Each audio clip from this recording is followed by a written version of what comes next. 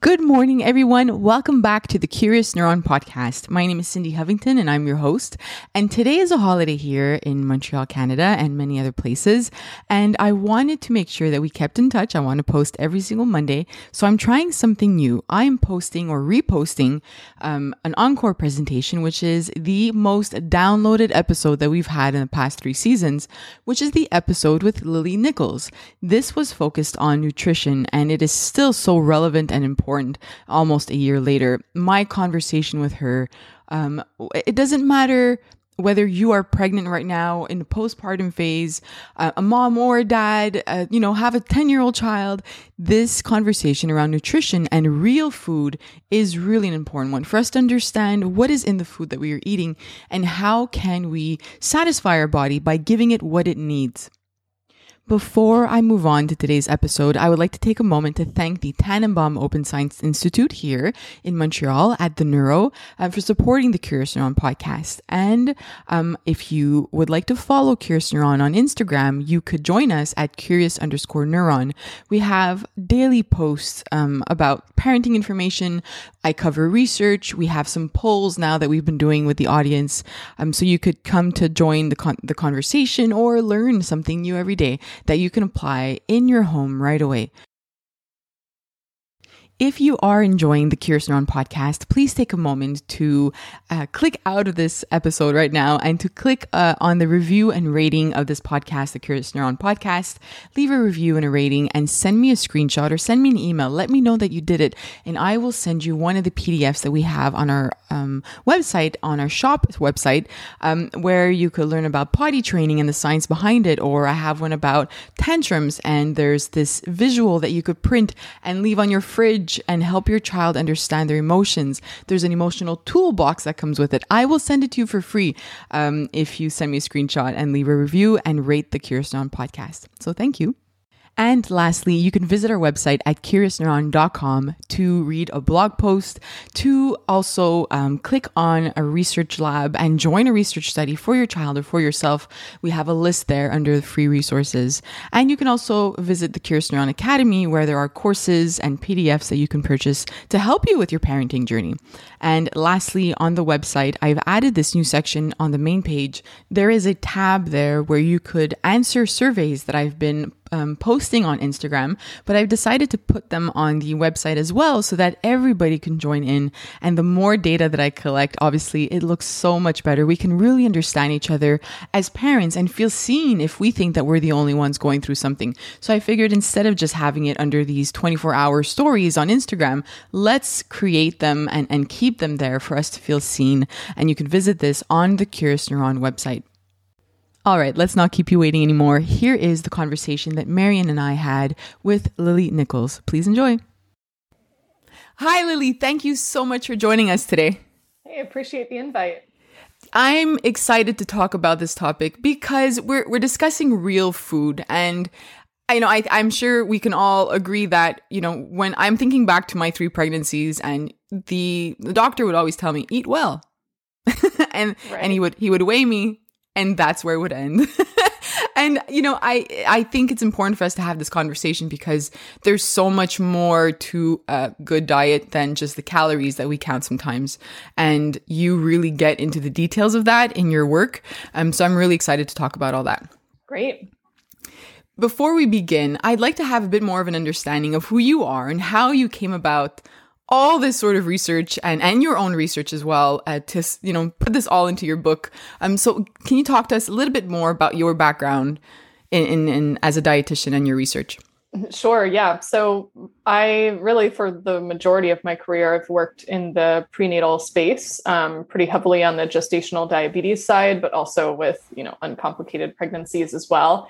And it was really in those roles where I was implementing conventional guidelines and seeing how they worked in clinical practice. And that made me start to go, maybe there is something we could do better here, and really start diving into the research on, how the guidelines were set, what the status of the research is these days. Does it continue to support the guidelines or not? Where are the gaps? How can we do better? And so after many years in practice in the, public policy side with the state of California's diabetes and pregnancy program, to clinical practice, to consulting on research projects and teaching other professionals, I mean, really seeing this field from all these different angles is what, led to the writing of both of my books. Real Food for Gestational Diabetes was the first one, and Real Food for Pregnancy is the second one. And it's really just, I maybe on the good side and maybe on the bad side as well, have a bit of an understanding on how challenging it is for public policy to change. I mean, just to get research into clinical practice, the data says it takes about 17 years for that to happen. And then it's even longer for actual guidelines to change. And so I sort of came to the conclusion that it might be best for me to approach this from a grassroots level. Like, let me give the information to mothers to be and their providers, and let people decide for themselves what they want to do with that information. And maybe that'll lead to a change in policy, later on or not. But it seemed unfair and arguably unethical for me to withhold that information because the guidelines said different. So I find a lot of my work is kind of bridging the gap between research and getting that in the hands of, people on the ground. I think that's what people appreciate the most, really, is when somebody takes that time to go into the research and to summarize it for them. And it was interesting when I was looking at your book, and right from the beginning, you mentioned that you can't support the conventional guidelines. And I was looking at you contrast the conventional guidelines and what you would recommend. And there was one that really stood out to me because with my being naive and not understanding all this information behind the diet and the nutrients, I saw as a snack, trail mix. And then I saw your contrast and I was like, okay, this makes sense, but why? Can you explain certain parts of the guidelines and what stood out to you as, something that you can support, with regards to diet? Yeah. I mean, nothing against trail mix in particular. That was arguably, I'm going to open up that meal plan right now. That's arguably, of the 3 snacks they offer, a little more nutritionally balanced, because at least they have some almonds alongside their dried fruit. But the other snacks were carrot slices and whole wheat crackers. Yes. And the bedtime snack was air popped popcorn. So the issue here really is a matter of nutrient. There's a lot of issues, but the main one that I like to focus on is micronutrients. So I think we have the strongest research on micronutrient requirements on pregnancy. Obviously, there's still gaps because there's ethical dilemmas on studying, nutrient deprivation in human pregnancies. You know what I mean? Like, that is who's going to sign up for that study. However, I think we have some of the stronger data on okay, we know we need these micronutrients in these amounts at minimum, although we have some data, questioning if we might need even higher concentrations of them. And here's where we find them in food. And interestingly, the conventional guidelines specifically steer women away from eating some of the most nutrient-dense foods, often because there's some assumptions about macronutrients, fat, carbohydrate, and protein. We need to eat those in these specific amounts or ratios, and therefore, you shouldn't have much red meat because, oh gosh, the saturated fat. Meanwhile, red meat is a major source of highly absorbable iron and zinc and B12 and choline and vitamin B6 and just a whole slew of nutrients that are really vital to a healthy pregnancy. And if you run a nutrient analysis on a plan that specifically omits high fat or high cholesterol foods, or just animal foods, because for whatever reason we've deemed they are not healthy, you end up with serious deficits in the amount of nutrients that are provided. So my lens from looking at this, like I said, I started mostly in the gestational diabetes field. So first of all, my, questioning of does this make sense started at the macronutrient level, specifically on carbohydrates. Do we really need to push a high carbohydrate diet? on women with gestational diabetes, which is carbohydrate intolerance of pregnancy. Okay. But then later led into even deeper layers of like, okay, but what about this micronutrient? What about this vitamin and mineral and so on? And so my approach is to reverse engineer a prenatal diet that meets those nutrient needs as much as you can from food. I'm not anti-supplements, but if we go back even 100 years, we did not have supplemental forms of most of these nutrients that are vital to a healthy pregnancy. And yet the human race somehow survived, right? So how were women getting these nutrients in? I mean, it's food. So I take a bit of like, okay, the like white paper data on these specific nutrients say this, but I also take a look, from an ancestral perspective on which foods were promoted in different cultures, ideally looking at these cultures prior to the globalization of the food supply and all that, as best you can. And like, why might those foods have been important? Like how do we fill these nutrient gaps and do it with food as much as possible? And that's really how I come to the conclusions that I do. And in addition, of course, providing some clinical context on that as well, because you pretty clearly see what works and what doesn't work in real life. Sometimes, researchers who are just, lab researchers get a little bit, they kind of have blinders on, right? It's like you're driving your car and you have like the side windows blocked out and you're only seeing what's in front of you because that's only what you've experienced. And when you work clinically with real life people, you have much different experiences because you find that like, whoa, these guidelines actually don't work, or this client is the exception to the rule. And oh my gosh, client 3, 4, 5, 6, and 7 are also the exception to the rule. So what's going on here? It just gives you a bit of a different perspective as well. Let's dive deeper a little bit into, nutrients and micronutrients for somebody who's listening who might not really know what we're talking about when we use those terms. And then also in that, in case I forget, I think a misconception maybe that we have is when we take a multivitamin, we get pregnant, we were told to take that multivitamin, everything is good. Now every day I can have chicken wings and whatever I want in the ice cream, but I'm taken care of because I'm taking that vitamin. And we could perhaps tie that all in. But what are we talking about when we were saying micronutrients?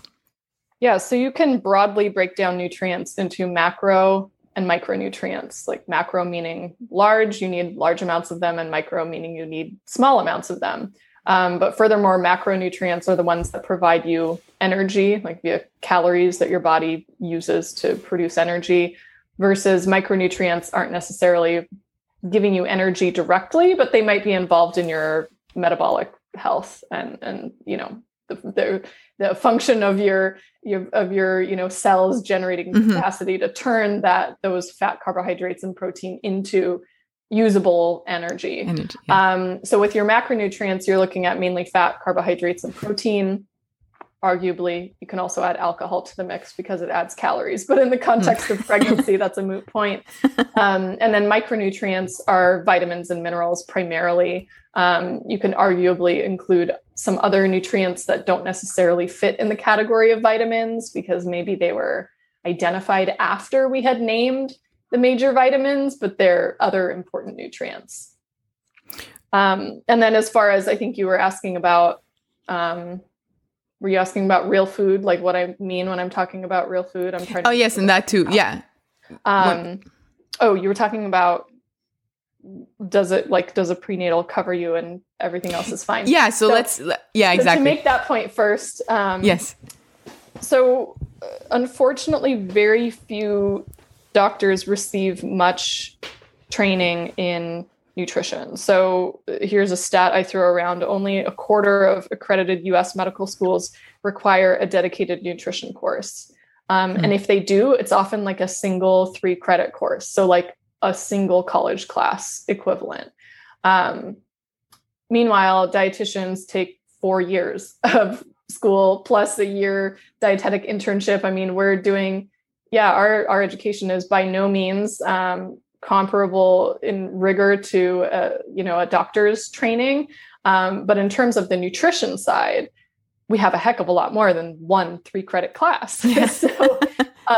So it's a bit, I mean, there's a reason we have specialties in the health field, because there's some, clinicians who specialize in one part of the body or whatnot, or one disease. And then there's other people who specialize on the nutrition side. So if you're just going to your doctor, OBGYN, for advice on nutrition, and they just say like, okay, take your prenatal and don't drink alcohol, and, this sort of blank, like eat healthy, whatever, however exactly. You want to interpret that, that doesn't really give you with a whole lot to go off of. I would say for the clients who do receive prenatal nutrition advice, it's often just a pamphlet of don't eat these foods because they might be unsafe for, food safety reasons or whatnot. Yeah. So it just doesn't really give you much to go off of.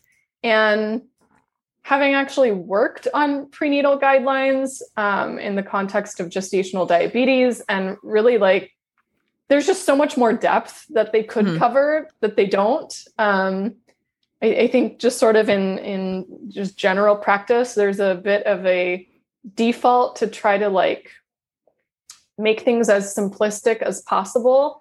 But it's really interesting how certain things are decided to like be, emphasized as being super important, and other things are not mentioned at all. So when I, I hesitated to write Real Food for Pregnancy because I had already released a book on gestational diabetes. I mean, I really strongly believe that, blood sugar management is helpful for everyone across the board, but especially in pregnancy. So you can really apply that same advice to an uncomplicated pregnancy. And I was like, no, I really don't want to write this book. But every time I'd pick up a prenatal nutrition book, it was just so watered down, and I knew the questions that I had during my pregnancy. At the time I wrote it, I only had one baby. And I was like, I gotta like write this down. And really, no one had done it. And the more you dive into all these different topics, say the foods to avoid, you just unload a huge amount of controversy. And most people just don't want to touch this topic with a 10-foot pole, because God forbid you come out with something that's different than the guidelines and people get hurt. I mean, that's like seriously horrible. And on the legal side, like a serious liability. So there's a reason there's so many references. But nonetheless, to get back to your question on real food, like I said, the reason I focus on that is because I think that's really the direction we need to be thinking about nutrition. We have spent, decades isolating nutrients and trying to look at, okay, if you're missing this, then it'll give you this disease or this deficiency symptom or whatever, but it doesn't look at food as a whole, and nutrients work together in synergy. You don't have a single nutrient or vitamin that doesn't co-interact with others. And yet food kind of takes care of that for us. You really don't have to have a nutrition degree or much know-how to stay decently healthy, just eating real food. So what I mean by real food is consuming food as close to its source as possible.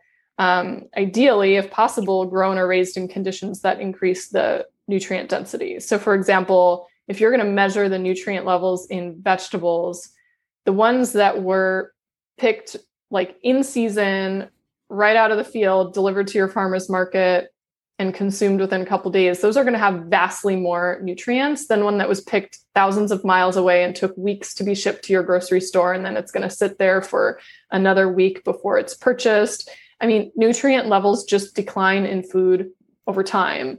But in addition, farmers that really care about their soil health and soil fertility and compost and do biodynamic stuff and have animals on their land, you can see the measurable difference in nutrients in the foods they produce, animal or plant foods.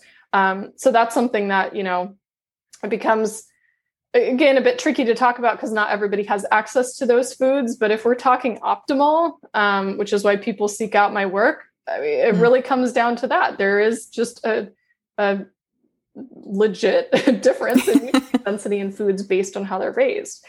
In addition, there can be a difference depending on how things are processed. So, the example everyone always throws out is like whole grains or refined grains. Like, yeah, you take out fiber, B vitamins, and a lot of minerals when you refine them. Same goes for animal foods. Milk naturally comes from cows or other animals that produce milk with fat. And that fat is there for a reason. It helps you absorb the other nutrients that are in the milk. Eggs come with yolks. The yolks have important nutrients in them. Yes, they have cholesterol, which actually shouldn't be a concern for anybody to consume, but it remains in our dietary dogma that cholesterol is quote unquote bad, right? Yes. Yeah. But if you consume only egg whites, you have now omitted like your number one food source of a key nutrient for your placental health and pregnancy and for baby's brain development, called choline, right? So there's a reason foods come the way they do. There's a reason there's skin on the chicken, and there's a reason there's bones in the animals, and all traditional cultures ate nose to tail and used all parts of the animal. So I'm really calling out not just, how food is raised or how it's processed, but like, how can we eat as close to nature as possible and then just receive maximum nutrition as a result? What are some of the micronutrients that we, as women and being pregnant, don't hear enough about and that we should be discussing a lot more? And where can we find these? In which foods can we find these nutrients? Yeah, I could choose from any number. I will choose at least one to start, and we can add more pending time. But choline, which I just mentioned, is a huge one. So choline is a B vitamin-like compound that has sort of parallel functions or functions alongside with folate. We all know about folate and its importance for the prevention of neural tube defects and promoting brain development. Choline functions... Sorry, just because you mentioned folate, what is the difference between folate and folic acid? So folate is an umbrella term that refers to any type of folate that you find in food. And there are like many, many times, I believe over 100 times. I have to go back to my folate article to give you an exact number, but there's many different types of folate. One of them is called folic acid, and folic acid is a specifically man-made, meaning synthetic form of folate that is found most commonly in supplements and fortified foods. It is absorbed quite readily, but your body does not utilize it super well, particularly for people who have certain genetic variations. One that people are talking about more broadly now is called MTHFR. And for people who have a genetic difference in the way their MTHFR enzyme functions, which, by the way, is about half the population, they don't metabolize folic acid very well. And therefore, food sources or getting the active source directly, methylfolate, is a far better choice than doing folic acid. I can refer people to a blog post I have on that if you want to add that to the show notes. Please, on folate that goes into probably way too much detail on folate, but it's such a common, there's so much misinformation on folate versus folic acid out there that post had to be written. So good. It's Thanks. up there. Yeah, got it. Thank you. And I have a separate article on choline as well for people who might want to read that. But so choline, and it was just, sorry, is that something people should look out for when they're looking for a supplement? I know sometimes certain supplements will have folic acid and some have a different type of folate. Yeah, in my opinion, yes. I think it is the safest route to supplement with the form of folate that we know for sure everybody's body can metabolize, regardless of their genetics, which would be methylfolate. So 98% of the folate in your bloodstream is in the form of methylfolate. In order for your body to convert folic acid into methylfolate, so in order for it to be metabolically worth anything for your body, that conversion needs to happen. And for people who have MTHFR, depending on what type of MTHFR they have, I don't want to get too much in the weeds, that conversion is significantly reduced. So the folic acid is kind of useless. You can actually build up what's called unmetabolized folic acid, UMFA. It's in the literature if people really want to dive into the medical journals. But you have these high levels of unmetabolized folic acid that are arguably useless or potentially harmful, depending on the research that you're looking at. So Yeah, in my opinion, yes, we should be doing methylfolate. And part of that folate article I have goes through why it's not widely available in most prenatal vitamins. Like still most of them use folic acid, and there's many different reasons for that, which I go through. But one of the major ones is cost. It is significantly more expensive than folic acid. And then in addition to that, there's a, challenge in terms of like how strictly you're sticking to the research, in that when they first identified folic acid and synthesized it, and they saw how easily it was absorbed, because food folates take some extra steps to be absorbed. They thought folic acid was superior to folate in food. And so this is why sometimes you'll hear, and again, this is misinformation, that folic acid is superior because it's absorbed better. But being absorbed doesn't mean anything if your body can't utilize it. So absorption and utilization, that needs to be discussed separately because they're separate issues. So you actually have to look at it from like a biochemical, like look at the biochemistry of how the body metabolizes nutrients. And you have to have some understanding of nutritional genomics and how our genetic polymorphisms impact how we use nutrients, right? Like how many people are willing to do that? Like this is something, again, when you come back to like, okay, the OBs have maybe a 3-credit class in nutrition, unless they've personally decided to study beyond that. What's in their education is that folic acid is absorbed better and prevents neural tube defects. Done. End of the story. And to some degree, I mean, it's better to have, like, if you're talking about somebody who has no access to folate-rich foods, I would opt for synthetic folic acid over nothing.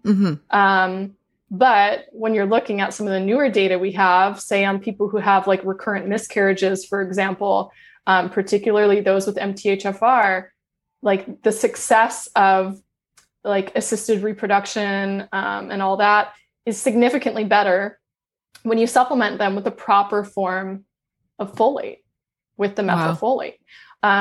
So there's more and more data coming out on it now. There's even like a couple new studies that I could arguably add to the references on that folate article, but it is really important. And to get back to the, choline part of the question, choline has been identified to be just as important or possibly more important in the prevention of neural tube defects than folate.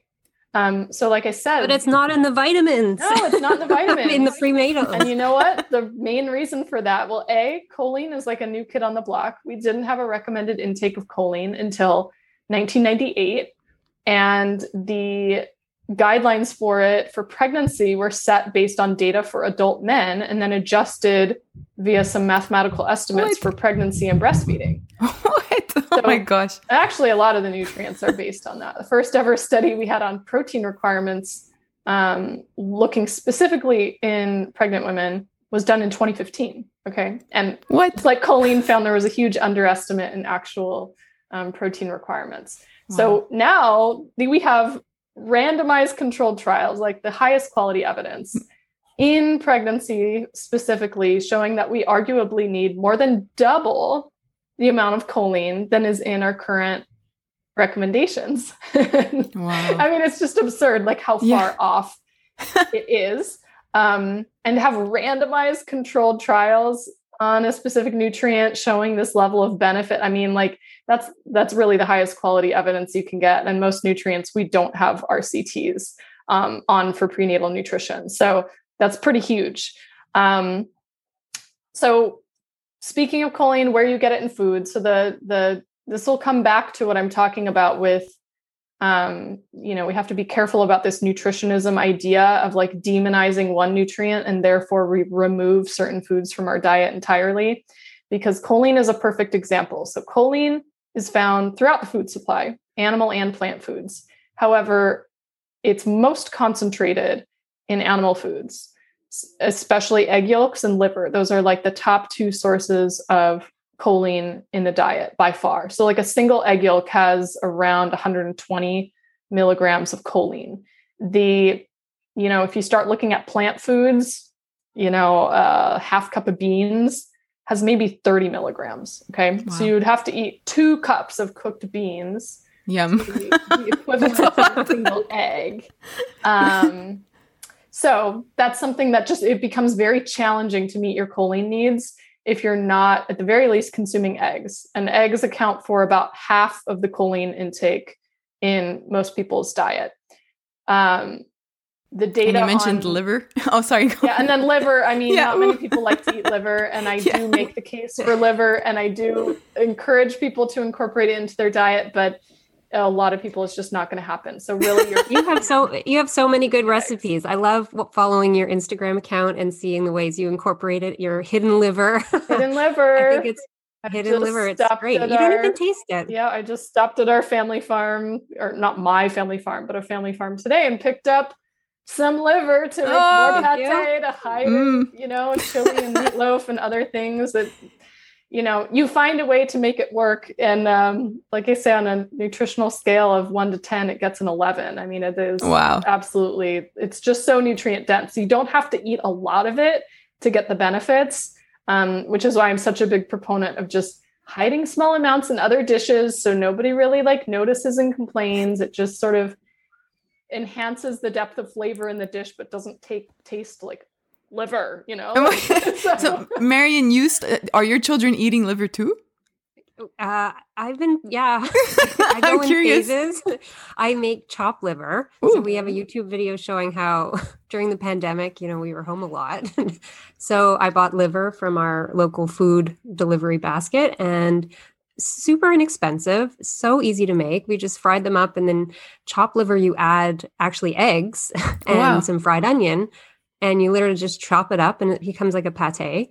And we were dipping crackers. I mean, they took not very much, so I'm the one eating it, but I think it's good. And then in Lily's book and on her Instagram page and her website, she has recipes for liver, hidden liver, adding it to shepherd's pie, just adding it to your meat, right? Yeah, you just add it to your ground meat. So, for me now, I'm lazy. People think I'm always cooking, and I mean, I do cook. I cook a lot, but I cook in batches to minimize the amount of time I have to spend in the kitchen. Yeah, same. Or have to deal with liver, right? So I'm usually only cooking liver. I mean, it depends how big of a batch I'm going to make, but I often make it a couple times a year, or maybe at most every other month. And I will make a batch of pate and then freeze it in either an ice cube tray or in 4 to 8 ounce mason jars, and then incorporate a cube of liver pate into a dish that has ground meat. Got it. Okay. If you're just starting, that's enough? Yeah. I mean, really, and that's the thing that I think is I have to go above and beyond touting the benefits of liver to even get people to be willing to try it. That doesn't mean that you need to eat liver every single meal, or even every single week to get the benefits. It can be something you eat every other week. Since I'm hiding it usually in smaller amounts in foods, I do make an attempt to get some meal with hidden liver in once a week. And I usually just hide it in a ground meat dish. So like I said, there's recipes in Real Food for Pregnancy for meatloaf. That's my kid's favorite. So that's an easy one. Chili. I did a bolognese sauce the other day that has liver. I don't have a recipe for that in the book, but it follows the same principles. Make a bolognese sauce, add a cube of liver pate to the dish, and really nobody notices it. It doesn't change the flavor? Meatballs. To me, I think it just enhances the flavor of the meat. It adds an additional meatiness. Okay. Yeah. Some people who are really sensitive, actually, I have a pretty sensitive palate, which people are surprised to hear. But I'm pretty picky with what I think is palatable or not. But some people find it really metallic, which is probably a sign that you just need to ease up on the amount you're using. Okay. So 3 ounces per pound of meat is a good place to start. Okay. We can get away with a little more because we're more used to the flavor. But it's funny, I made a meatloaf one time that didn't have any liver in it. And we all agreed it just didn't have the same depth of flavor. My husband's this tastes kind of anemic, which is sort of a perfect description of it, Yeah. And this week you posted a breakfast, And I think most people would be surprised when they saw what you're eating for breakfast. Yeah, probably. Is that typical? Something that you would eat and your family would eat on a regular Are you day? talking about the chorizo with? Yeah, that looked so good. The chorizo mash with eggs and. Yeah, I mean, we really vary it up. Oftentimes there's eggs, although my husband is like, he'll do eggs every single day and like never get tired of them. Too. My palate gets tired of the same thing over and over. So yeah, mine too. I do probably do eggs. It depends on the week, 4 or 5 days a week. And then other days I might do something different that's like a non-egg breakfast. So maybe like a Greek yogurt with berries and nuts, or I did like smoked salmon on sourdough. I do homemade sourdough and cream cheese. So that was breakfast another day. Sometimes it's leftover dinner. I actually really like leftovers for breakfast. So if there's a bunch of leftovers of something that need to be used up, I'm happy to eat that for breakfast instead of doing eggs every single day. So I mix it up.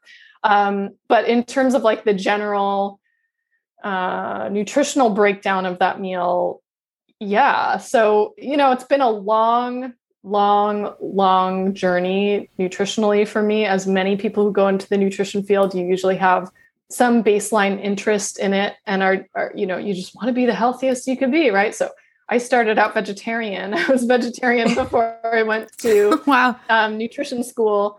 And really, that was probably the worst diet for me, even though I did everything super healthy, everything organic, and, beans, like soaked sprouted bean soup with kale and tempeh, and not overboard on the soy. And I really made an attempt to do that well. And it just definitely does not work for my biochemistry. So I was really fortunate to come across some of the ancestral nutrition teachings pretty early on, because I was able to have that in the back of my mind as I was going through my nutrition training, which as a dietitian, you're really taught, the conventional guidelines, and that's about it. Right. But yeah, for years and years, I was like an oatmeal for breakfast person. I would do my, my steel cut oats that I soaked overnight. And I don't think it ever really worked that well for me, but in my mind, it was the healthy thing to do. So I kept doing it, but I was like chronically hypoglycemic, just like, blood sugar crashes, where I'd be so hungry and so tired and always need to eat. And really understanding blood sugar fluctuations more, which came from my work as a diabetes educator, and with gestational diabetes, completely transformed my my understanding of food. I mean, I had already, through the ancestral teachings, been more open to incorporating more fat, and later more like meat and protein. But these, it takes years to like deprogram from all the nutrition messages we've been sent our whole life. And so I'm at the point now where I'm pretty unapologetically like, I need a decent amount of protein, particularly at breakfast. And then I am like a happy camper. My mood is stable. My blood sugar is stable. I can clearly see this on the times that I've worn a continuous glucose monitor. If you're looking for lab data to back it up, but I can feel it in my body and my mood.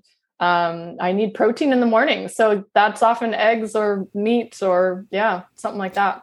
Do these glycemic lows tie into cravings we have during our pregnancies, our body just needing some more nutrients, or I don't know? They can. So sometimes cravings can be a sign of a nutritional gap in the diet, for sure. So even outside of pregnancy, the physiological response to a blood sugar low, or just your blood sugar dropping very quickly from previously being high, even if it isn't necessarily at what you would call a low level, but it's heading that way. Mm-hmm. It's sort of an emergency signal in your body that like, oh my God, we're going to be starving. Get some food in your system to bring your blood sugar back up. And so you're looking for energy, and your body is typically going to steer you towards sugar or carbohydrate rich foods, and or caffeine. Oftentimes both, right? A super sweet coffee. Think about the sorts of things that people go for mid-morning, because a lot of people start their day with like a very small not very protein or calorie rich breakfast and then are starving by like 10 a.m. So what are the kind of things that people are just can't help themselves from when they stop for that mid-morning break? It's like a super sweetened coffee drink or a pastry, or it's usually things that are really sugary. And it's interesting, especially if you just look at that post from the other day. I asked people, how do you feel different when you get enough protein or not enough? And it's pretty remarkable the number of people who are like, yeah, I feel crazy hangry all the time and I'm craving all the carbs and I just want a snack when I'm not getting enough protein.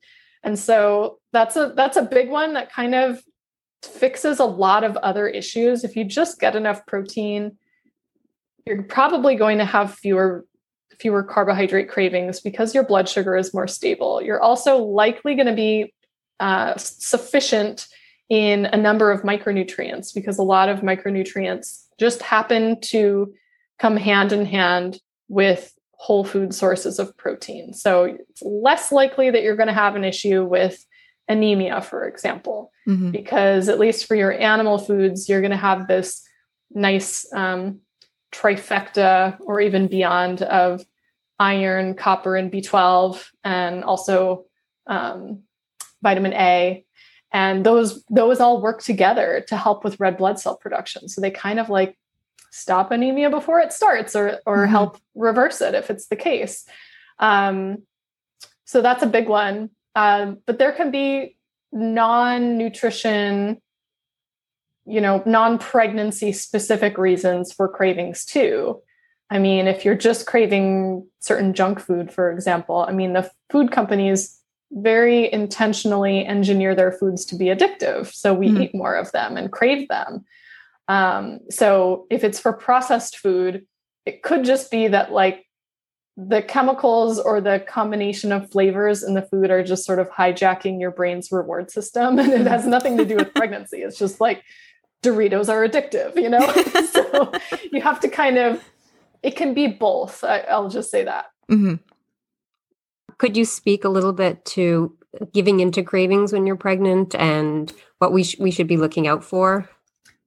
So I personally take a mindful eating approach to nutrition. I can talk micronutrients and numbers and all that stuff, but I really think if we take the time to slow down and tune into the signals our body is sending us and approach it from a point of curiosity, like, why am I craving this food? Could there be a reason behind it? So think for example, the blood sugar balance. Think about emotionally how you're doing for the day. Has something triggered you and maybe you turn to food for comfort? Could there be a nutrient that's lacking perhaps? And maybe you want to go there. Is it a flavor combination that's reminding you of something from your past that you want? And then within, an understanding of that, make the best choice that's possible. So I don't think we need to, and I even have a post on my site, does mindful eating work when you eat junk food, that people might want to read, because I think incorporating the mindful eating, and actually we have data on this, by the way, the more you incorporate mindful eating, the less junk food people tend to eat. Sometimes when it's not entirely off limits, it doesn't become as big of a reward to indulge.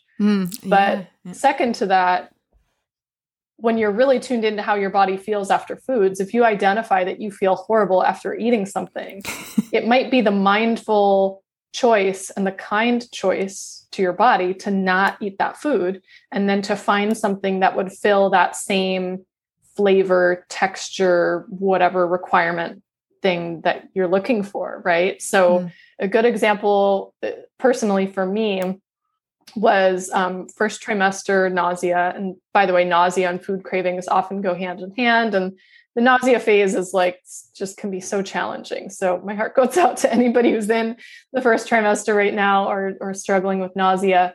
But for me, like sour, sweet kind of combination foods seem to be helpful. And I remember being at the grocery store and looking at just a package of like sour gummy worms or something, being like, that sounds like kind of good, but been doing this mindful eating thing for a long time. And so I'm like, God, I usually feel like crap when I eat sour gummy worms. And then you look at the ingredients in the back and it's like all these chemical food dyes. It's just like, oh man, could I like do something else? So I started thinking in my head, like, what would be sour and sweet that might, offer the same thing? And I came to dried tart cherries. They're like a similar sort of gummy texture, and they're sweet and sour, but it's just dried cherries. And sometimes it's dried cherries with a little bit of sugar, but like, at least you're getting some nutrition in there and not all the food dyes, right? So I would do dried tart cherries combined with salted cashews, which gave that nice salty sweet combination, getting a little protein and satiety from the cashews, but sort of getting that craving for the sweet and sour from the dried cherries. And so that worked for me. That satisfied the craving and didn't leave me feeling like garbage. So it was a win-win. And there's often these same sorts of things that you can use for virtually, any different food. Are you craving chips? Okay. Can you find some type of chips that's made with like a better quality oil, for example? Just those sorts of things where you start looking, ingredient wise, could we one up this from whatever the like processed version is?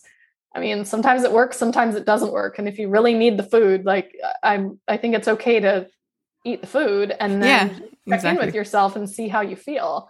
I like that you're listening to your body. You're saying, okay, this is what you're looking for, but it's not just about going straight to the chips, but saying what aspect of it, or can I find a healthier version? I think that's something we could apply whether we're pregnant or not. And it's really helpful information. Oh, for sure. Yeah. It's really helpful, postpartum when you're all stressed out with kids. And I had to do a check-in. I remember with my first, I don't remember how far out postpartum I was, but and you finally get them down for your nap and you're like, I can breathe. And there's like 1,000 things you need to do. And you run through that to-do list in your head. And what should I do? And well, maybe I want to go eat this whatever food that I've been like trying not to have out because I don't want my toddler eating this sugary thing. And so exactly. It became like a default of like, okay, he went down for his nap. Great. I'll like go to the pantry and have whatever the sweet thing is, even if I didn't want a sweet, right?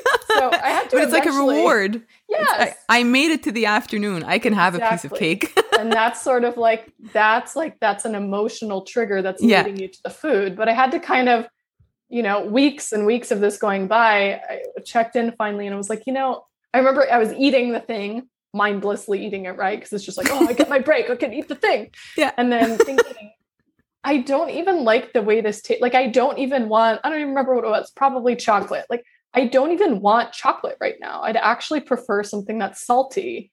Like, or I'm not even hungry. Like, why did I go to the pantry? And I sort of made that connection like, oh, of course, it's like my reward for getting the nap to happen. Was like, exactly. This sweet thing. But if I don't want the sweet thing, why am I going to the pantry to get the thing? I mean, yeah. Sounds off like something that we would do also in the evening, maybe not with chocolate, but with wine or with some other reward. Do you have any experience with that? I know myself over the last year, I've tried to cut out that 6 o'clock glass of wine when you feel like it's total chaos in the house. Yeah. Like, what can I replace the wine with? I feel the same or similarly about alcohol as I do with caffeine. Like, I feel like they're like as drugs. I mean, arguably they're drugs. They have like bioactive, psychoactive properties that are useful at certain times, but I try not to become dependent on them. And I say that as I don't drink coffee, but I drink tea. So I am a person who gets caffeine in the morning, and I like the ritual of that is really nice. And I have no problem with, the coffee or tea thing. Arguably same goes with alcohol. I mean, it's sometimes it's really nice. I will say for myself, I've also been sort of consciously drinking less. And I guess this also comes down to a mindful eating thing where I just feel, it's harder for me to focus, and it also interrupts my sleep. So for me, it's hard cider. I really like hard cider. I think it's delicious. If it's like a really dry, like super crisp hard cider, I think that's like fantastic. But I don't feel super well if it becomes an every evening sort of activity. So I'm not really regimented where I only have it this day and that's it. I just end up having less. So, sometimes I'll just split one with my husband instead of having the whole one to myself. He has better alcohol tolerance than me. So it's like half glass. I get the enjoyment of the bubbles and the flavor and sort of the relaxing quality of alcohol, it kind of just lets you cool down a bit. But without having so much that like my body feels sluggish the next day, if that makes sense. Yeah. So yeah, I think we just need to look at those foods as like, these are like tools that you can pull out when you really need them. I mean, when you've had like a really stressful day, sometimes it's really nice to have a glass of wine or a cider or something like that. I don't think that's a problem unless it just becomes an automatic default day in and day out, and you're noticing not so great consequences. So yeah, for me, I just kind of opt to do not very often, but I enjoy it when I have it. Can we touch upon a bit of your research and on gestational diabetes, just so that if somebody's listening and they just got pregnant or they're trying to get pregnant, they might, is there something that you could, or some advice in terms of trying to prevent it from happening? Sure. So gestational diabetes is a bit tricky in that we don't have a 100% guaranteed, if you do XYZ, you are guaranteed not to have gestational diabetes. There are so many different factors that can play into your risk or propensity for developing it. And some of those things are in our control and some of them aren't within our control. So I always like to be really upfront about that. Mm-hmm. For example, if there's a family history of, especially a strong family history of diabetes, or your own mom had some form of diabetes during her pregnancy, that can impact the development of your pancreas and affect your body's chances of being able to 100% manage blood sugar without some sort of dietary lifestyle changes or medication potentially. So I'm glad you addressed that, because maybe some moms who ended up with the diagnosis of gestational diabetes might feel that it's all on them, but it's good to know that there's a genetic component to it. It's not always. There's so many potential things that can go into it. That's just one. But in terms of the things that are more in your control, and I'm going to start preconception, we do have pretty strong data on preconception activity levels, as well as preconception weight, and in addition, rate of weight gain during pregnancy. All of those things definitely impact the risk of GD. So just by default, exercise is a way that your body uses up sugar from your bloodstream. It needs energy to fuel your muscles, and it generally, unless you're in a fasted state, is pulling that from glucose. It's using up sugar to burn off for your exercise. And as you build up muscle mass, your body it burns more calories and burns more sugar because your muscle mass burns more energy.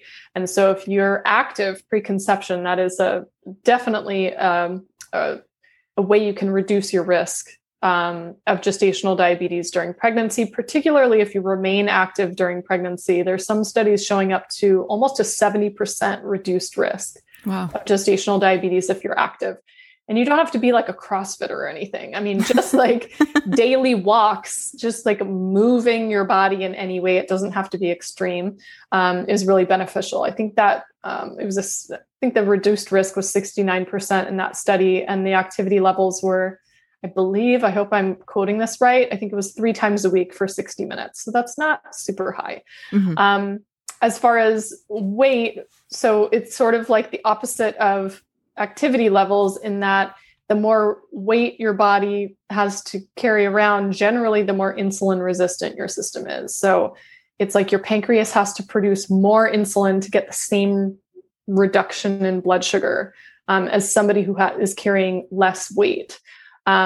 This is something where if you're already pregnant, like just please don't stress about it and worry about it, because we can't rewind the clock and reverse anything preconception. But I can tell you just so many cases in my own clinical experience of people, like, say, losing weight between pregnancies, and they get pregnant like a second time, say they had gestational diabetes before, and they avoid it like the next time because they're starting maybe 20 pounds lighter than they were when they conceived their first. It does make a big difference. And that's part of the reason, just as pregnancy progresses, insulin resistance and thus blood sugar management often gets more challenging, is because we're naturally gaining weight during the pregnancy, right? So if we can just start at a slightly lower place, then that just helps it gives our pancreas a little bit of a rest. Another one would be your nutrient intake.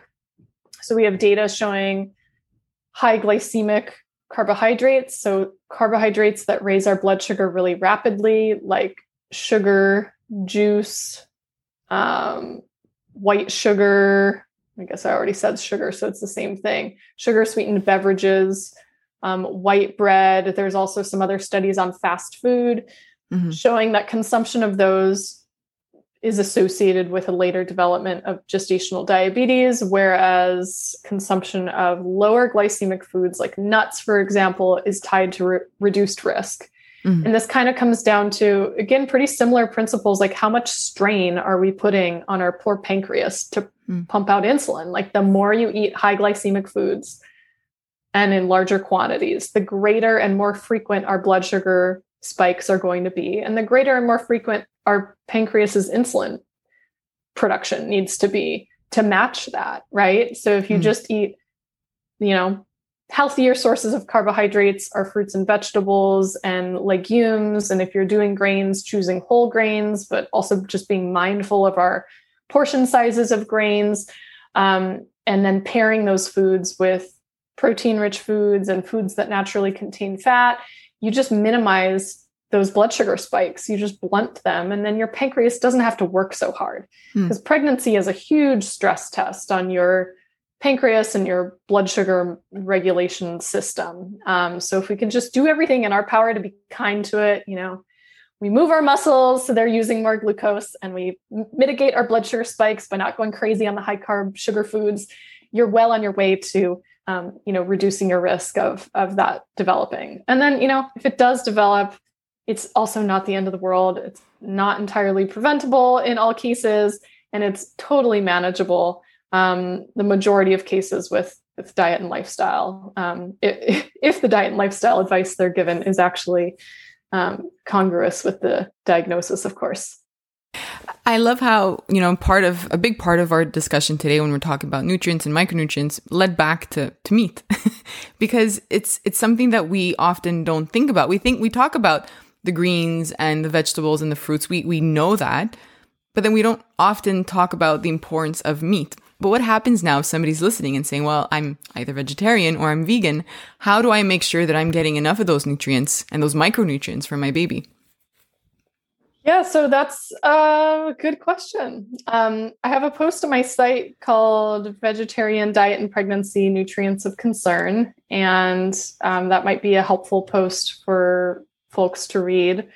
There's also a section at the end of chapter 3 of Real Food for Pregnancy on nutritional challenges of a vegetarian diet, going nutrient by nutrient, looking at what things you want to have on your radar.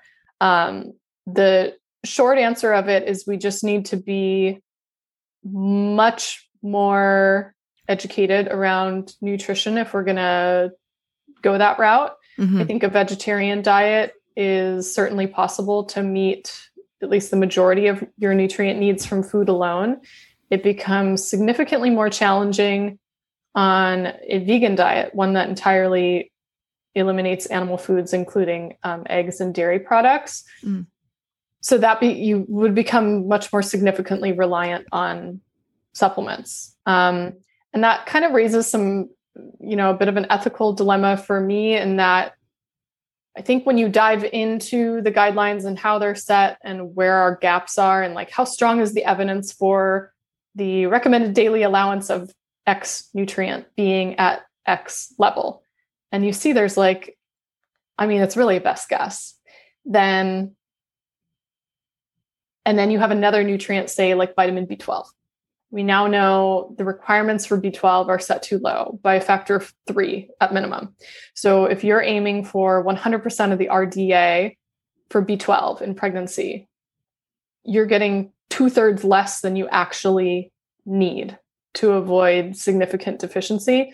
It just becomes, to me, much more ethically challenging to endorse a vegan diet, because I don't know for sure that even if I'm supplementing you with the RDA of all the nutrients, that you're actually covered. Like, I don't know that that's going to be enough. And then you combine that with the information we have on nutrient synergy. So say choline and DHA. DHA is only found in animal foods with the exception of algae-based DHA supplements. Choline, like I said, is found in significantly higher concentrations in animal foods, although it is in plant foods. Although I've never seen a vegan meal plan that provides sufficient amounts. It still provides less than half of what the optimal levels are now we're seeing are playing out. But nonetheless, just for example's sake, choline and DHA, we now know work hand in hand. So choline assists DHA in its transfer across the placenta and DHA incorporation into the fetal brain. Both choline and DHA are really vital to fetal brain development and vision development. And these are like irreversibly important times of development where if you're lacking in these, a baby never makes up for it later on entirely. There's like catch up that can happen, but like if things are missing in the first 1,000 days of development from conception to about age 2, there's irreversible periods of, it's kind of like puberty, right? Where it's like, if you mess around with puberty, like there's no redoing puberty. It's like, it's a one-shot deal. And so that's where I get a little bit concerned, because I can be like, okay, well, we'll just supplement with sunflower lecithin to get your choline, which I would recommend in the case of a vegan diet. You want to get your choline in somehow. And then we'll add the algae-based DHA. How do I know that those two things from different sources are going to interact in the right way? How do I know that I got the proportions right? What if we supplement with them at different times of day? Like, I don't know, because these are questions that aren't actually of concern on an omnivorous diet, because choline and DHA come packaged together in DHA-rich foods. They come packaged together in salmon. They come packaged together in egg yolks, and you don't have to worry about it. You see? Same thing for like iron, right? So iron in animal foods is in the heme form, in non-animal foods is in non-heme form. Heme iron absorption is anywhere from 25 to 40% of what you consume, where non-heme iron is at best 2 to 13%, but it's usually closer to like the 2% range. So even if you're taking in a significant amount of iron, and by the way, the iron requirements are higher for people who are vegetarian for this reason, we still don't have guarantee that you're absorbing anywhere close to the amount from the heme iron, right? I just like, it's in a different form that your body doesn't respond to as well. So like I would just want to be very careful with like monitoring. I mean, I would be going to a functional medicine doctor and like monitoring micronutrient levels in pregnancy. Like I'd be monitoring my B12 levels. I'd be looking at my omega-3 fat levels. I'd be looking at some of these nutrients of concern. But it's hard to know because we don't necessarily have all the data on all the nutrients, and we don't yet understand how everything functions together.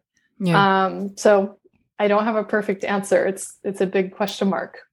I think that's a really good point, is that we don't have all the answers. And sometimes when we're taking out these nutrients, we think that we're doing something good, but we don't necessarily know the consequences. I just did a quick search, and it seems like there are studies that are starting to come out actually comparing vegan diets during pregnancy. So one that was published in 2020 showing a smaller for gestational age for newborns in vegan. So yeah, there's several studies. I mean, it's a bit challenging because a lot of times they're epidemiological studies. I actually do know the one that you're talking about, though, the small for gestational age. And it's always challenging because I don't think we yet have an actual clinical trial. Like, you can't force anybody to follow a certain way of eating. So it's usually people who have self-selected one way of eating or another, or it's looking at outcomes over time, retrospectively, of what people did consume, and then looking at the outcomes. And because people who tend to choose a plant-based diet are health conscious, sometimes they're making significantly more health conscious choices in other areas of their life that someone who's eating red meat, God, they must know nothing about nutrition. So like, maybe they're drinking alcohol and smoking cigarettes during their pregnancy, or maybe their red meat is in the form of a McDonald's hamburger between a white flour bun washed down with a large Coke. You know what I mean? So it becomes kind of difficult. And then in addition to that, some of the studies we have are looking at countries where just there's either food scarcity or meat is not available. And so it's not just a matter of it's very different than like a wealthy woman in the United States choosing a vegetarian diet that's fortified with B12 and she's taking her algae-based DHA and doing all the things, versus somebody in rural Bangladesh who just they just don't have access to meat, and it's almost not by choice. They would eat it if they could get it. But the small for gestational age studies it's pretty interesting because this goes beyond even a lot of the stuff I've written in my books or blogs, but I'm diving deeper into the research on protein and specific amino acids right now. And there's a fair amount of amino acids that wouldn't necessarily qualify as like essential, meaning like must be obtained from the diet, amino acids that are only found in animal foods. And some of them, for example, taurine and glycine, now we're having more data showing their importance in fetal growth. So it's like, can the body get by and borrow from mom's tissues and stores to grow a baby? Like, yes, that can happen. Is it optimal? That's up for debate. And how about mom? Like, we give everything to the baby. The baby will survive, but we need to also appreciate that as we're having, when we're pregnant and when we're breastfeeding, that there's so much that's going to our baby that we need to be supplementing ourselves too. Yep. It's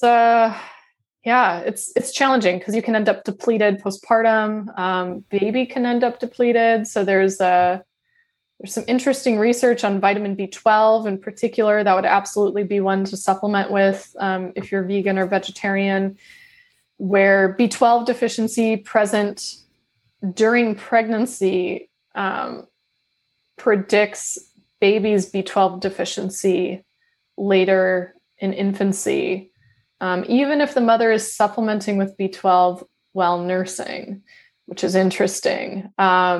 But B12 is if we talk about that, first 1,000 days of importance for neurodevelopment, that is one that is actually really, really dire. And I have highlighted some studies on this on my Instagram a long time ago when I had more time to moderate comments, because sometimes getting into these conversations brings in a lot of people who feel very strongly for a vegan diet in pregnancy. But nonetheless, there was a case study I'd posted about, might have been several years ago now, of a mother who was following a vegan diet during pregnancy. She was taking a prenatal that had 100% of the RDA for B12. She, like most mothers, discontinued taking her prenatal postpartum and was exclusively breastfeeding. And her baby, as happens when you have a B12 deficiency, suddenly stopped showing signs of development. Like the development kind of paused, was reaching milestones earlier on. But then I think it was 4 or 5 months in, which is typically when B12 stores can become depleted, stopped that continued rate of development and started regressing with development. So baby was previously able to roll over and stopped rolling over. Baby was previously making eye contact, stopped making eye contact.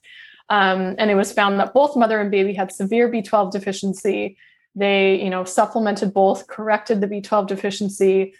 But even at a year follow-up, the baby had not, despite fixing the B12 deficiency, the baby's brain development was not where it should be.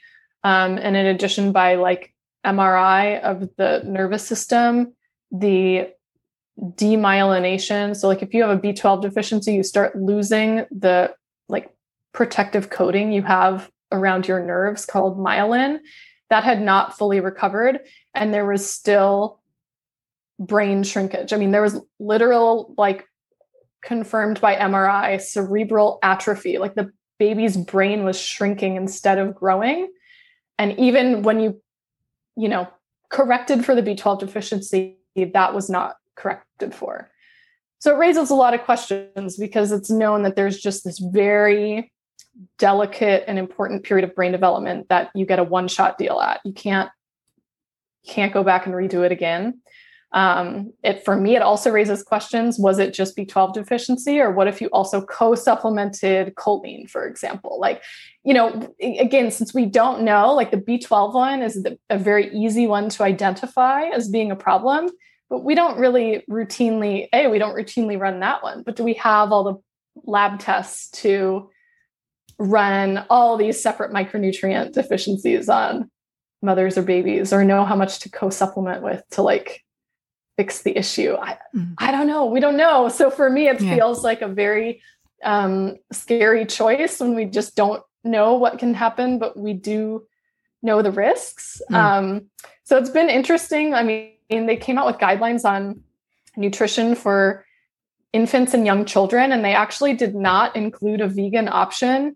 And one of the nutrients they called out was choline specifically. So they were really encouraging egg yolk consumption for young babies. And there was a big uproar about it among practitioners who favor plant-based and vegan diets, citing that you can get choline from other foods. But, you know, as a mother to two kids, one of which is like 1.5 years old, you know, I can get her to eat an egg, and then she's getting basically all her choline needs for the entire day in a one-shot go. Or I can try to get her to eat 2 cups of beans to get the same amount of choline. It's just not going to happen. I mean, maybe if we start fortifying or supplementing vegan foods with it, then that becomes a different story. But like, it just becomes unrealistic for the quantity of food needed, especially for a tiny little toddler who might be in a weird eating phase where they only eat 3 bites in a meal and then they're off running around doing whatever they're doing. Yeah. I'm placing myself in the shoes of the listeners right now. And if I am a pregnant woman and I'm listening to this, there are 2 things. I think I would have 2 questions. First, do I panic? Because how do I know if I'm getting enough? And I know we all know that, especially with our first, we might panic about lots of things. And so I'd like to have that conversation before we finish off. And then the second question would be, give me like your top 5 foods that if I were pregnant right now, I could eat and say like, you know, at least I know I'm having this and everything will be fine. Yeah. So it's hard because I almost have to get in the weeds to get people to actually listen. Does this make sense? Like if you just come across and give the basic advice, then nobody listens to you, especially if it's in contrast, at least to some degree, to the conventional guidelines. It's like, what? Why is this lady telling me to eat liver? Yeah. I'm not going to listen to this lady. And then you understand like, oh my God, this percentage of pregnant women are not getting enough of this nutrient, and this is the best food source. You know, got it. I kind of have to get into that stuff, but it doesn't really need to be all that complicated. And one of the things that I think I kind of already said tends to make a big difference is if you just get enough protein in. A lot and protein from a variety of foods. And like I said, from my opinion, that does include some animal-based foods. If at the very least, that is just whole fat dairy and eggs with the yolks. Again, you'll be well on your way to meeting most of your nutrient needs if you, at the very least, include those, even if that's your only animal source protein.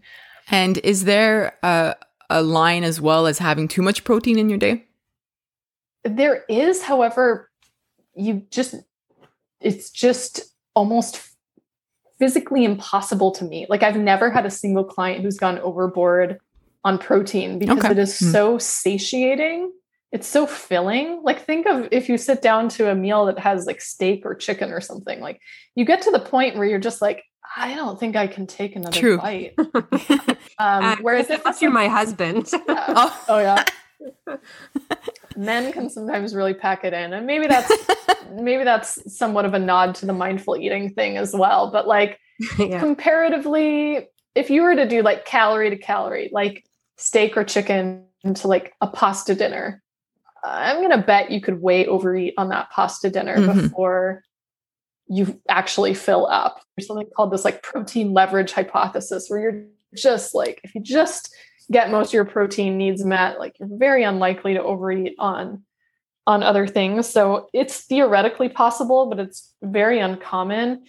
And the research right now is showing us that you really need a lot more protein than we previously thought. So, and I think you had addressed, I don't know if it was on Instagram, but something about women not taking in enough protein. I think it was the third trimester you had mentioned.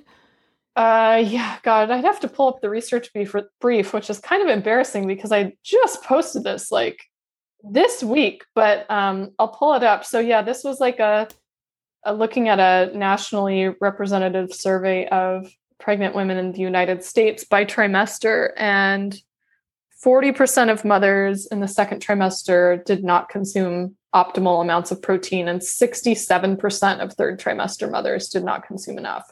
So really, it gets a bit convoluted when you're talking about protein because there's different ways to measure accuracy. Are we looking at a gram amount? Are we looking at a gram per amount of body weight? Are we looking at a percentage of calories? But if we're just looking at sort of a standard gram amount, for most people getting around 100 grams at a minimum in like the latter half of pregnancy would be optimal. And there's going to be variation in this depending on if you're smaller or larger or active or not or whatever. But if you just aim for around 100 grams, you're pretty well on your way to getting enough protein.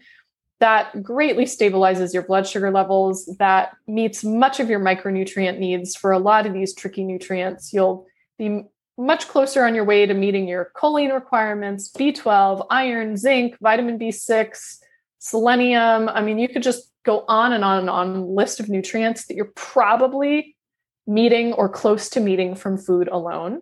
So that's huge. Get enough protein.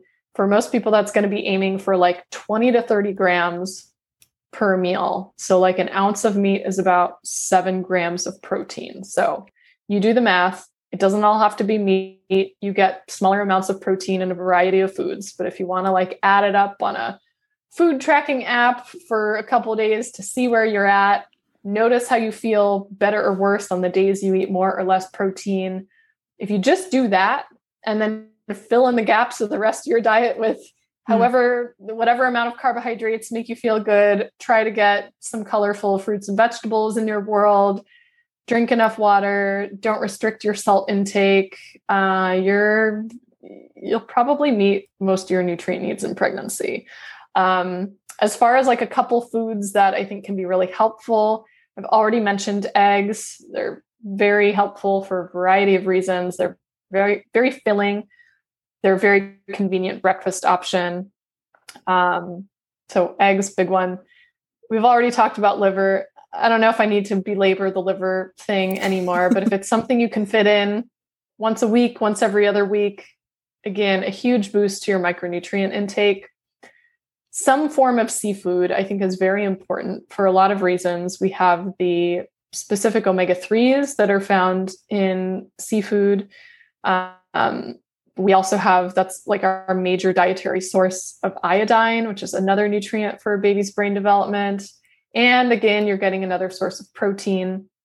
So if you can find some type of seafood to have at least every once in a while, that's a huge boost to your nutrient stores. So salmon is a great one. Sardines, if you like them. Occasional serving of tuna is just fine. It's a bit of a higher mercury fish, so you don't want to have a ton of it, but it's still, even by FDA guidelines, permissible to have some. Oysters, clams, mussels, if you're at all into those types of shellfish, they're extremely, extremely nutrient dense. That's really helpful to have once a week if you like them. That's interesting. I thought I don't know, here in Montreal, we have a guide that we receive when we get pregnant. I thought those were excluded, but maybe again, So things sometimes they'll change. exclude raw shellfish because they are a food safety risk. So like in the US anyways, 3/4 of foodborne illness outbreaks from seafood are specifically from raw shellfish. Okay, So got it. Yeah. if you're doing raw, by the way, like definitely know your source and use your nose and be careful. Or you might just want to opt for the cooked ones, or they have canned ones that would be fine. But I think they're usually on the no list for the food safety concerns. There is some argument about like trace levels of contaminants that can be in shellfish, but you can literally argue that same point for everything. You can argue arsenic for rice. You can, I mean, the list is never ending, right? But I think the nutritional trade-offs are far outweigh it. So they are an extremely rich source of iron, B12, zinc, selenium, iodine. They also have DHA. They're almost on par with organ meats for nutrient density. So if you like shellfish and want to have them every once in a while, you can do so. You could do so safely, and that's really beneficial. I'm trying to remember what else like I want to mention, but your fruits and vegetables, dairy products if you like them. I mean, eat your carbohydrates to like the level where you're satisfied but not having huge blood sugar spikes.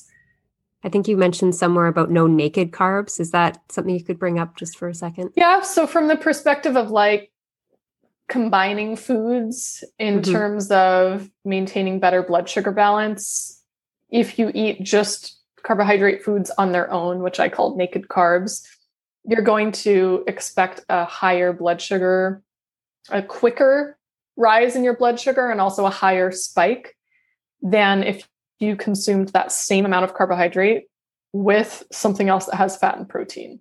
So that's made a big difference. It makes a big, big difference. I'm telling you, like those two things, eat enough protein, no naked carbs, which kind of go hand in hand.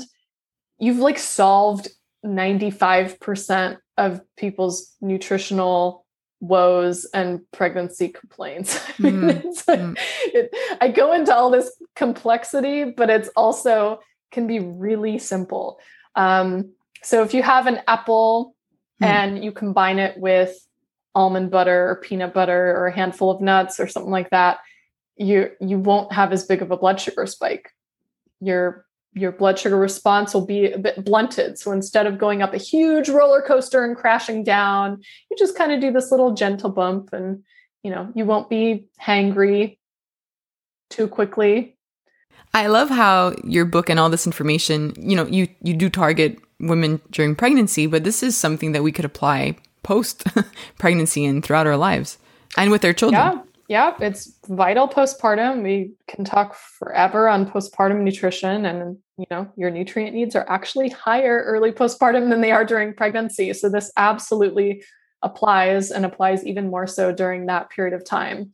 And it's also helpful for the whole family. So, I often have people asking me like, well, what do you feed the family? Or what did you do preconception? Or what do you do postpartum? Or can you write a book about nutrition for fill in the blank? Menopause later in life. And I'm like, we would have a lot of different research, but it would probably come to a lot of similar conclusions. And that, the same things that you eat, preconception that optimize your hormonal health and menstrual cycle health, enhance your chances of conceiving and carrying a pregnancy to term with a lower risk of complications, and ensure you're more nutrient replete heading into postpartum. So you're hopefully less depleted and easier to rebuild those nutrient stores. And that supports your transfer of nutrients from mother via breast milk. And it supports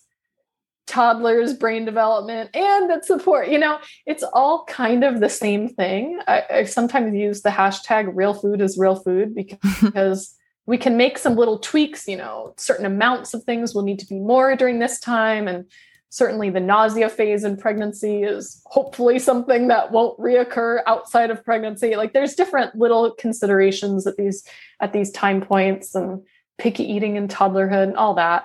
But a lot of the advice really stays the same. I mean, I also try, although it's not always successful with the kids, to do no naked carbs, So, okay, you really want this piece of fruit. Let's put out some peanut butter for you to dip it into. Things like that. Oh, you really want, I don't know, some dessert or something. Let's have some dinner first. Let's get some protein in you first, and then we can have a treat later. It's like the same things that help us adults, Exactly. Hold us accountable. You could find chapter 1 on Lily's website of her book. You can download it for free, and that'll give you a really good taste of all the information you could find in her book. Lily, can you guide us and let us know where else we can find you and your website and your social media? Sure. Yeah. So my main website is lilynicholsrdn.com. And so that'll link out to the free chapter download of Real Food for Pregnancy for people who want to see that nutrient comparison. By the way, that we were talking about, it has those 2 meal plans side by side. So, and the nutritional analysis of them. So people seem to really enjoy that because it just shows you the information in black and white. Exactly. That's also, my blog is also on the website. It links out to my books and where you can buy those. I recently launched a book shop where I'm selling Real Food for Pregnancy directly, paperback an ebook, as well as a new e-cookbook that you can check out that has more recipes to accompany either of my books. It's 30 new recipes that aren't found in either one. And for those in the early part of pregnancy, 12 out of 30 are nausea friendly, so might be helpful. Oh, nice. Yeah. Social media wise, you can find me mostly these days on Instagram, and my handle's the same as my website, which is at Lily Nichols RDN. And I don't know, there's some other resources on my site. There's some freebies. I have an online course on gestational diabetes, if that's relevant to you. For practitioners, I teach webinars at the Women's Health Nutrition Academy that are a little higher level than my other content. And yeah, I could keep going, but you'll find it all on my website. Find her. I love all your posts. They're very inspiring to get us cooking, and the research you do is just amazing. You just, I don't know how you find time, but you dig out all the sources and you give everyone all the information they need to see. Well, thank you. I'm glad it's helpful. And the only way I find time is childcare, by the way. So I'm not a woman. Yeah. Some things get done during the nap time of the one child who still naps. But for the most part, third-party help is necessary to accomplish anything these days. So full disclosure. Yeah. Thank you so much, Lily. Thank you.